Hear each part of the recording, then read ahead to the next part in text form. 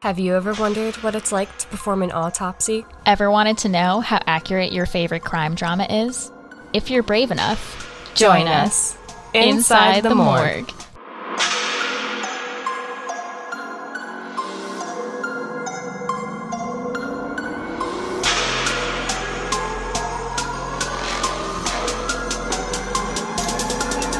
Welcome back to Inside the Morgue. We're your hosts, Jess and Alice, and this week we're analyzing and debunking possibly the best-known forensics duo out there, Rizzoli and Isles. We'll be dissecting Season 7, Episode 4, titled Postmortem. The plot follows Boston Homicide Police Detective Jane Rizzoli and Chief Medical Examiner Dr. Maura Isles, combining their experiences and strikingly different personalities to solve cases. This episode starts off with a woman getting a parking ticket, and when the officer turns around, he sees a postal service worker dead in the front seat of a car.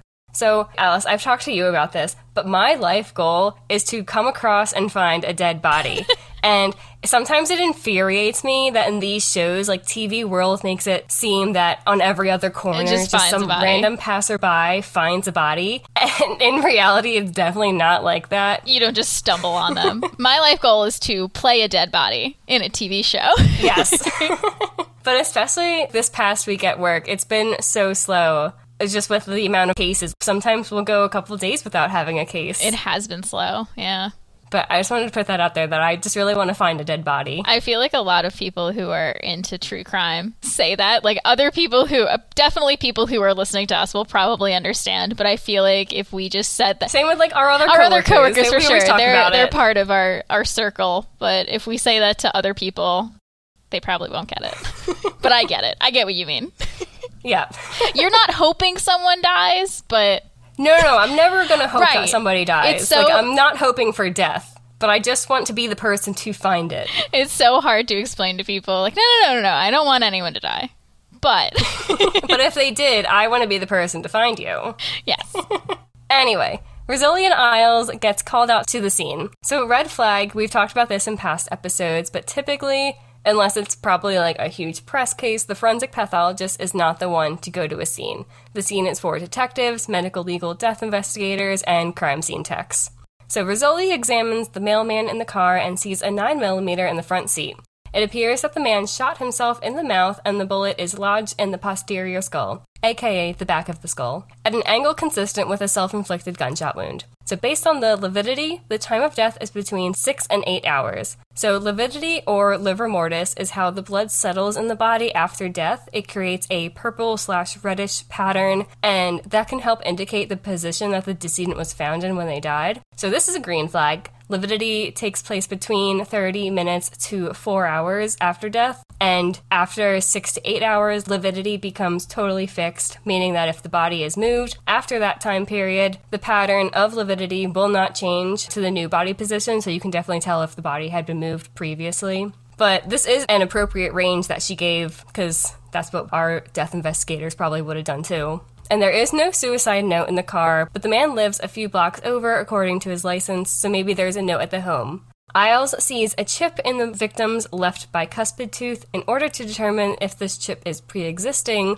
or from the gunshot, she wants to compare dental records, and she says that's the best way to rule that out. Another green flag, although we don't normally do this on suicide cases, since dental comparisons are mostly done for unidentified bodies, this is still an accurate way to determine if a dental artifact or a tooth chip was pre-existing or not. Rizzoli looks through the man's wallet and sees a family photo with his wife and 2 kids, so they're hoping this is not a suicide for the wife's sake. They go to the victim's residence and discover that 10 months ago, Jack, the mailman, he filed for divorce and that she and the kids had moved across town. As Rizzoli approaches the front door, she sees that it's open, so if the wife doesn't live there anymore, who left the door open? There's a noise coming from the kitchen, and they find a U.S. Postal Inspector in the house. Her name is CJ, and she's looking for evidence in the house, just like Rizzoli. She investigates an illegal operation in one of the postal facilities, and Jack was supposed to meet her last night, but he didn't show. A month ago, a janitor in one of the post offices saw Jack stealing packages, and he confronted Jack. Jack threatened his life, and the janitor left town, but then 2 days later, the janitor turned up dead. But Jack has an alibi for that day. So when Jack heard that the janitor was murdered, he got scared, and CJ offered safety in exchange for proof of what was in the packages. However, we know that Jack died now, and the postal inspector thinks it was a murder. But everything about Jack's life points to suicide. Based on his credit cards and bank statements, he was in serious debt and his car was about to get repossessed. The air quote murdered janitor, he had died in a slip and fall accident while visiting his sister in New York, and according to the New York ME, it wasn't even an open case. So, the difference between an open case and a closed case is if the cause or manner of death is still pending further investigation. It also depends on if the final autopsy report is submitted in order for the case to be closed. But if the case, like the case in their episode, was determined to be an accident, it could still be open, but not being actively worked on since the manner of death was already determined.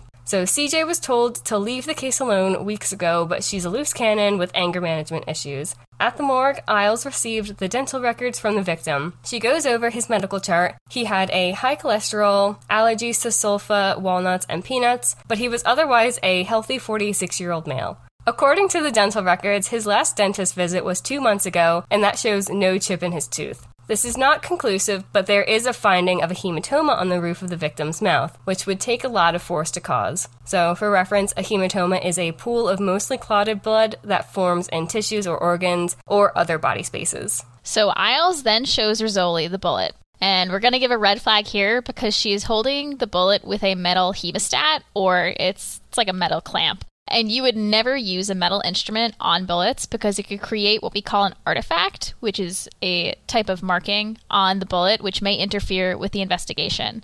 Now, I know many bullets are jacketed with copper or other metals, and that makes them resistant to certain damages, and it would take a lot of effort for someone to intentionally damage the bullet enough to cause interference in the investigation, but it's just generally good practice to not use any metal instruments on bullets or bullet fragments. This bullet marking has rub marks like it came out of a silencer.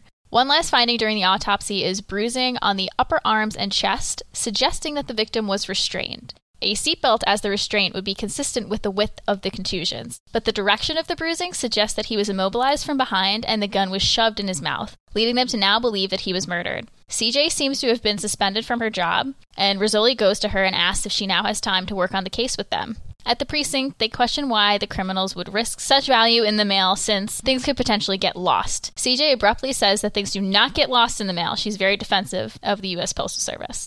Rizzoli asks if the post office employees have changing rooms, lockers, or their own mailboxes. CJ was at one of the branches trying to investigate Jack, but she couldn't look through the lockers because she didn't have a warrant. But now that she's working with Rizzoli, they'll be able to get a search warrant.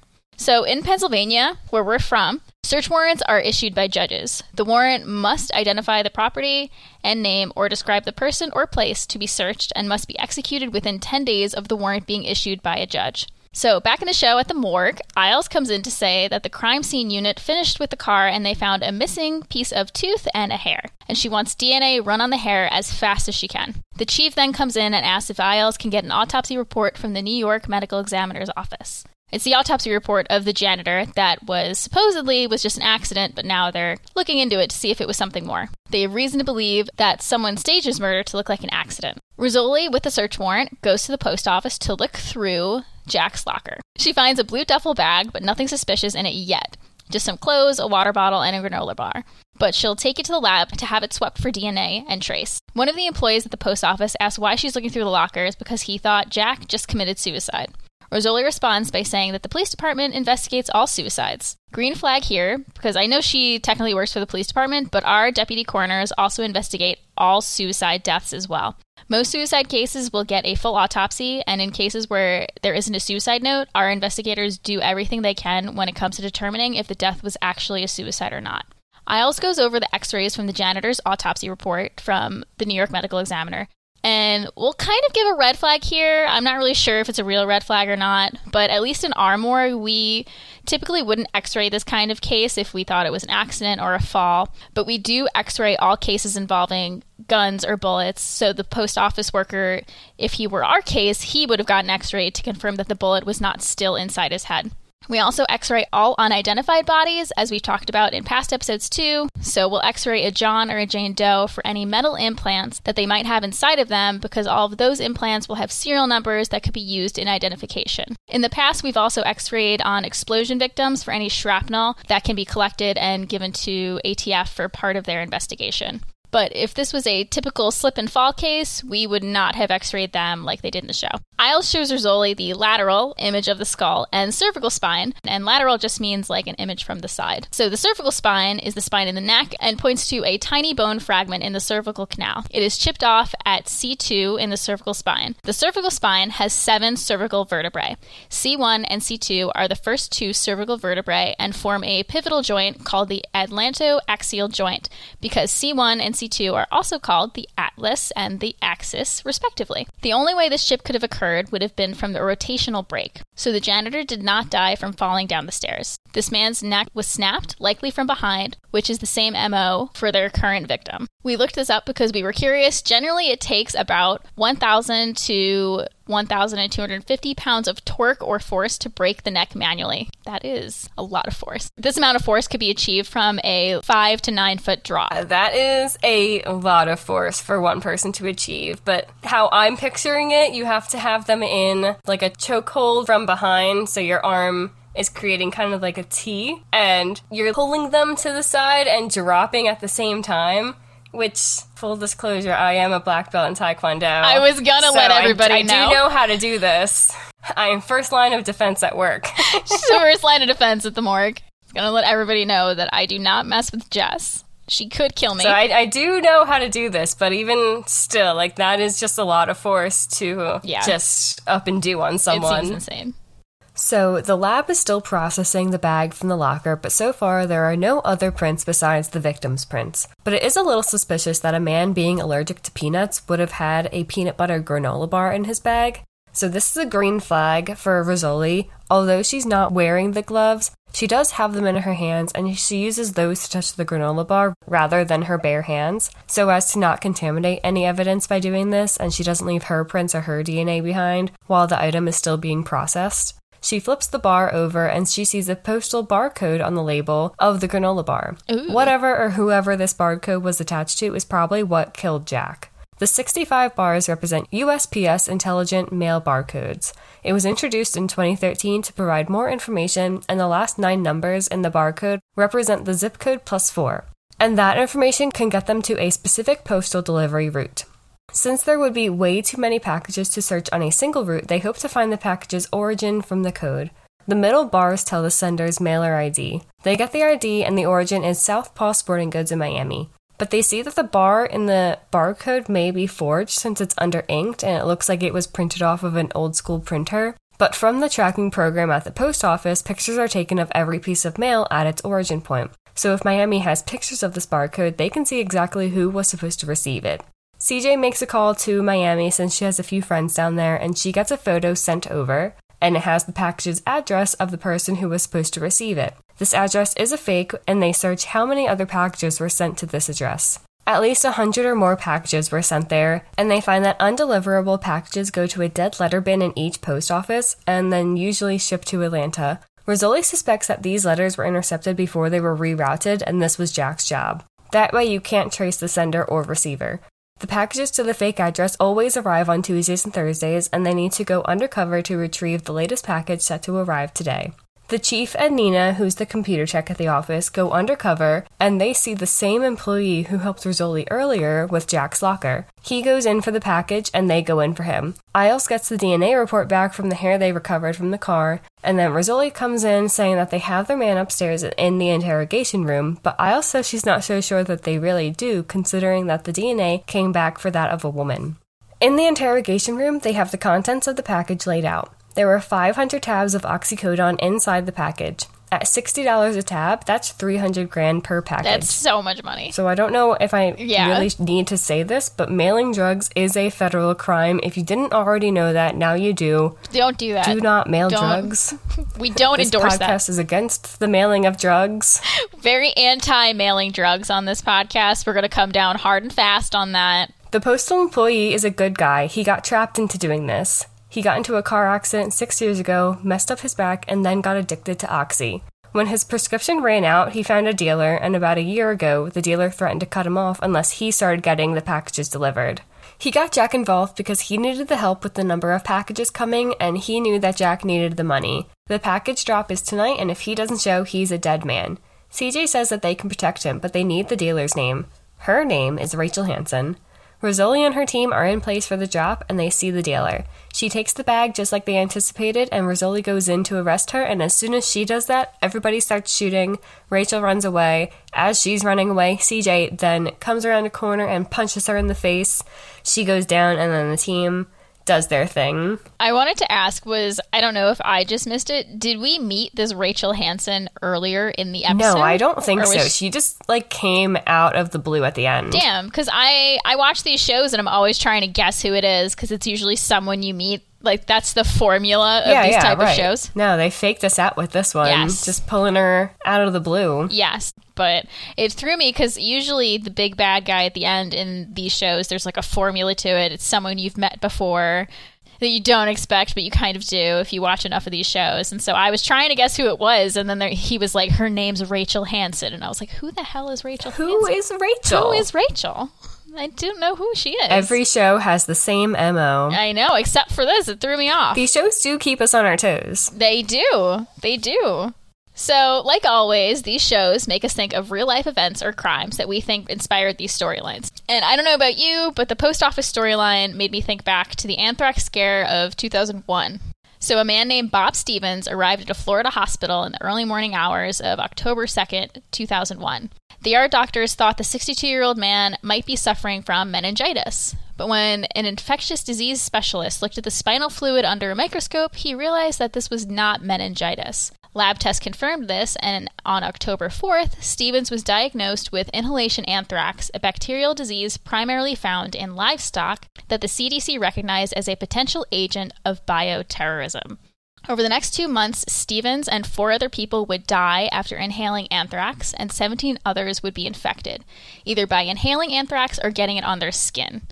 The lethal spores arrived via a series of letters mailed to locations in 4 states, including Florida, New York, New Jersey, Connecticut, and Washington, D.C., spreading a new wave of panic across the nation already reeling from the terrorist attacks of 9/11 that had occurred just weeks earlier. Oh my God, yeah, that's right. I forgot how close those events were. Yeah, I forgot how closely these 2 things happened. Oh my God, this is scary. I was only 8, but I even at 8 years old, I remember being on edge. I personally don't remember this. I know, you were so...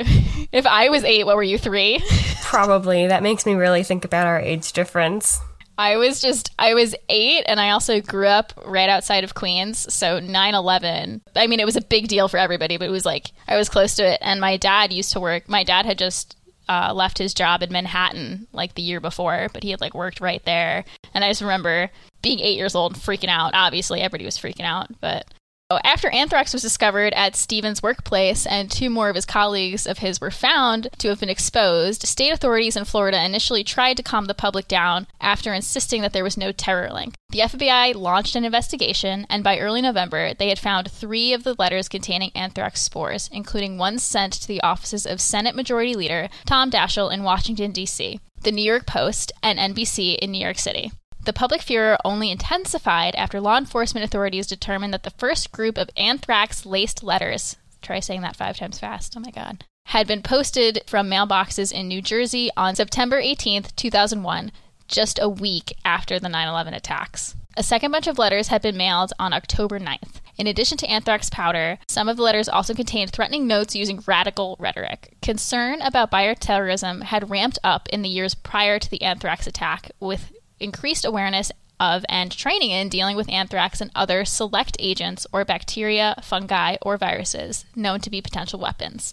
This increased focus helped the officers respond more effectively to the attacks than they might have otherwise been able to. And in early 2002, President Bush announced he would be requesting $11 billion over the next 2 years to protect the nation from bioterrorism. Meanwhile, the FBI continued their investigation, focusing by mid-2002 on Dr. Stephen Hatfill, a scientist who had once worked in the U.S. Army's Medical Research Institute of Infectious Diseases at Fort Detrick, Maryland, which kept stock of anthrax. Identified as a, quote, person of interest in the attacks, Hatfill steadfastly maintained his innocence and was eventually cleared. FBI investigators then zeroed in on yet another scientist, Dr. Bruce E. Ivins, who also worked in the U.S. Army Medical Research Institute and had been trying to develop a more effective vaccine against anthrax. Placed under a 24-hour surveillance and banned from the labs where he had spent over 30 years, Ivans was hospitalized for depression and anxiety, and in July 2008 committed suicide by taking a lethal dose of acetaminophen, also known as Tylenol. In February 2010, the FBI closed its investigation into anthrax attacks after more than 8 years, issuing a 92-page report that concluded that Ivans carried out the attacks entirely on his own. But the results of the investigation were later called into question by the National Academy of Sciences, which issued a study in 2011 determining that while the scientific evidence supports the idea that Ivans might have been the perpetrator, it does not prove it conclusively. In the wake of that study, a 2014 report by the Governmental Accountability Office found that the scientific methods, including genetic data the FBI used to identify Ivans as the culprit, were flawed, casting further doubt on its conclusion. Prepared or not, the threat of another biological attack remains real. In late September 2018, letters were mailed to the Pentagon that reportedly contained ricin, a poison extracted from castor beans that has been used in previous bioterrorist attacks. If you want to read more, we got this information from a History.com article titled When Anthrax-Laced Letters Terrorized the Nation by Sarah Pruitt. We also wanted to touch on a much more recent case that is very similar to the story told in this episode of Rizzoli and Isles. In 2014, Robert Elliott Shepard was a U.S. Postal Service mail carrier. In exchange for bribes, he would send 5-pound packages of cocaine and marijuana to a man named Dexter Frazier, a local drug trafficker. In 2016, Frazier approached Shepard and asked about delivering additional packages. At that time, Shepard was on disability leave and therefore unable to receive or deliver these packages. So Shepard offered to recruit other mail carriers to deliver the drugs if Frazier agreed to pay him a fee, which he did agree to. Shepard recruited his 2 co-workers, Tony Harris and Clifton Lee, explaining that if they delivered these packages of drugs to Frazier, they would be paid. Harris and Lee agreed and each delivered 3 packages to Frazier containing 2 kilograms of cocaine or 10 pounds of marijuana. Just this year, in August 2022, Robert Elliott Shepard pleaded guilty to drug trafficking charges after recruiting Harris and Lee into his drug scheme with Frazier. U.S. Attorney Ryan A. Buchanan stated that Shepard exploited his position as a mail carrier to traffic kilogram amounts of cocaine and marijuana. His official sentencing is to set place this upcoming November. As for the people involved in this crime, Frazier was sentenced in June of 2018 to 9 years in prison, followed by 10 years of supervised release. He also is ordered to pay a restitution fee of $10,700.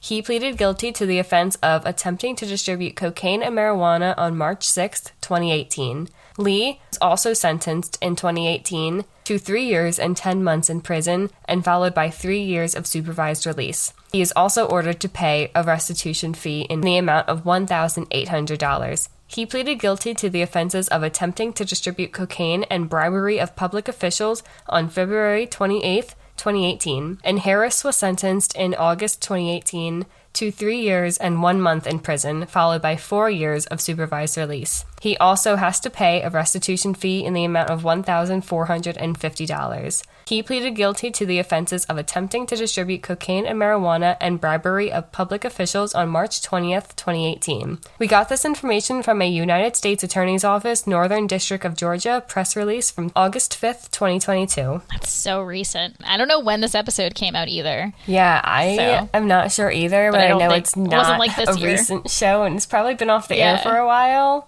But don't people know that you're gonna eventually get caught and you have to do the time because you did the crime? I mean, if they listen to our podcast, they would know. We don't endorse mailing drugs. Mailing drugs is bad. Mailing drugs is illegal. Mailing hard drugs, don't do it. Don't mail drugs, and don't do drugs. Don't do the drugs. These are life lessons to live by. Don't mail it either. So with that important life lesson, that is the end of our episode. We tallied a total of 4 green flags and 3 red flags. So in our opinion, this episode of Rizzoli and Isles does pass in terms of forensic accuracy. If you enjoy our podcast, share it with friends, family, and coworkers. We'd love to grow our platform here. Don't forget to follow us on Instagram at Inside the Morgue Pod or Twitter at Inside the Morgue and DM us any show suggestions. Thanks for listening, and we'll be back next week with a brand new dissection. Bye!